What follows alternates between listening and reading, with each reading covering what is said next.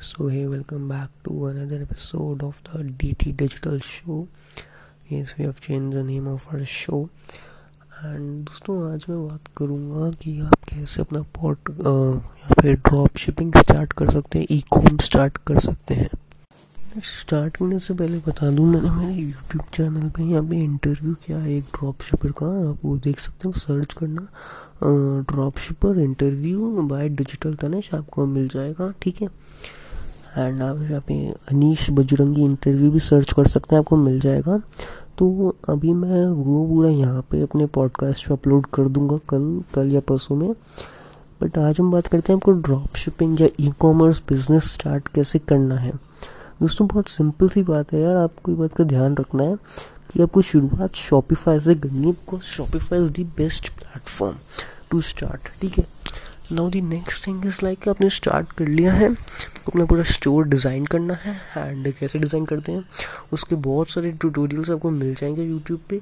अगर आप चाहते हैं तो मैं उसके लिए ट्यूटोरियल ले आऊँगा, मुझे कमेंट सेक्शन में बता देना, मेरे यूट्यूब चैनल पे अपलोड करके आप लोगों को बता दूंगा मेरे इंस्टाग्राम स्टोरीज़ के थ्रू। और आप मुझे इंस्टाग्राम पे फॉलो कर लेना @digital तनिष।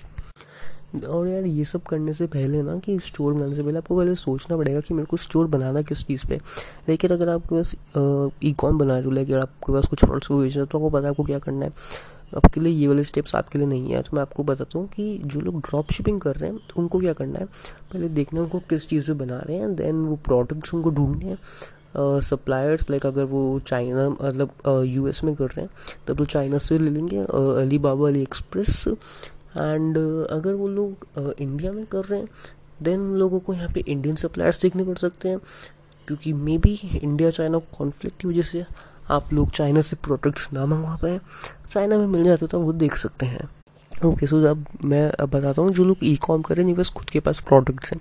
पहले तो आपको अपनी इन्वेंट्री स्टोर करके रखनी है। एंड लाइक यार जो कि बेस्ट प्रोडक्ट्स आपको लगते हैं कि हाँ ये बेस्ट हो सकता है, तो आपको उन पे एड्स रन करने, लेकर आपको अच्छे प्रोडक्ट्स के, ठीक है, एंड लाइक उनके अच्छे वीडियोस है तो आप खुद बना सकते हैं, या फिर आप देख सकते हैं आपको ऑनलाइन अगर मिल जाते हैं तो अच्छे वीडियोस। ठीक है, ऐसा भी कर सकते हैं, ऑनलाइन देख के आप खुद उनके वीडियोस बना लें, वो ज़्यादा अच्छा रहेगा।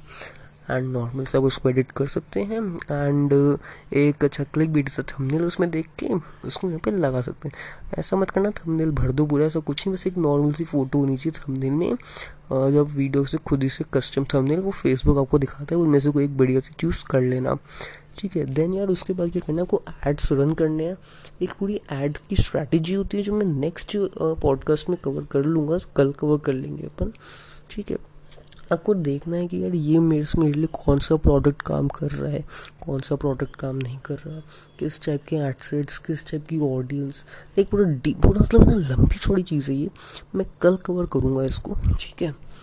सो अब नेक्स्ट है कि लाइक जो काम कर रहे हो उनको बजट बढ़ाते जाना है, डील थोड़ा थोड़ा बजट उनके लिए बढ़ाना है आपको। ठीक है। एंड अगर आप यूएस में कर रहे हो तो मैं आपको सजेस्ट करूँगा कि आपको जो करेंसी रखनी है पेमेंट रिसीव की आपकी डॉलर्स आने वाली है ऑफकोर्स। तो जो फेसबुक को जो आप पेमेंट करोगे ना उसकी करेंसी आप डॉलर्स ही रखना। तो बेसिकली इधर एडवर्टीजमेंट में होता क्या है कि यार मतलब आपका जो एडसेट आपका चलता है देन आप उसको थोड़ा सा उसमें मतलब उसके बजट बढ़ाते हैं एंड लाइक आपके सेल्स आते हैं। बट लाइक अगर आपके सेल्स नहीं है, आपका जो रोवास है रिटर्न ऑन एड स्पेंड, अगर वो आपका 3 के नीचे जा रहा है तो आप उसको मत, आप लो प्रोडक्ट को, ठीक है, आप उसको छोड़ दो। ठीक है। सो आपको कुछ इस पे करना है। तो लाइक यार यही कुछ चीज़ें होती हैं। एंड लाइक आपको अपना जैसे कुछ ऑर्डर आता है आपको उसको प्रोसेस करना है, एंड कैसे प्रोसेस करना होता है आपको पता ही है।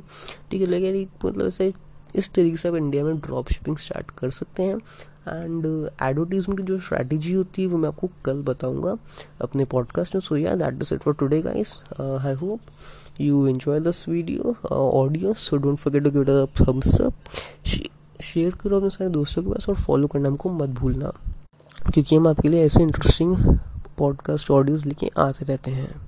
अब मिलेंगे ऐसे किसी नेक्स्ट इंटरेस्टिंग पॉडकास्ट के साथ, तब तक के लिए बाय बाय।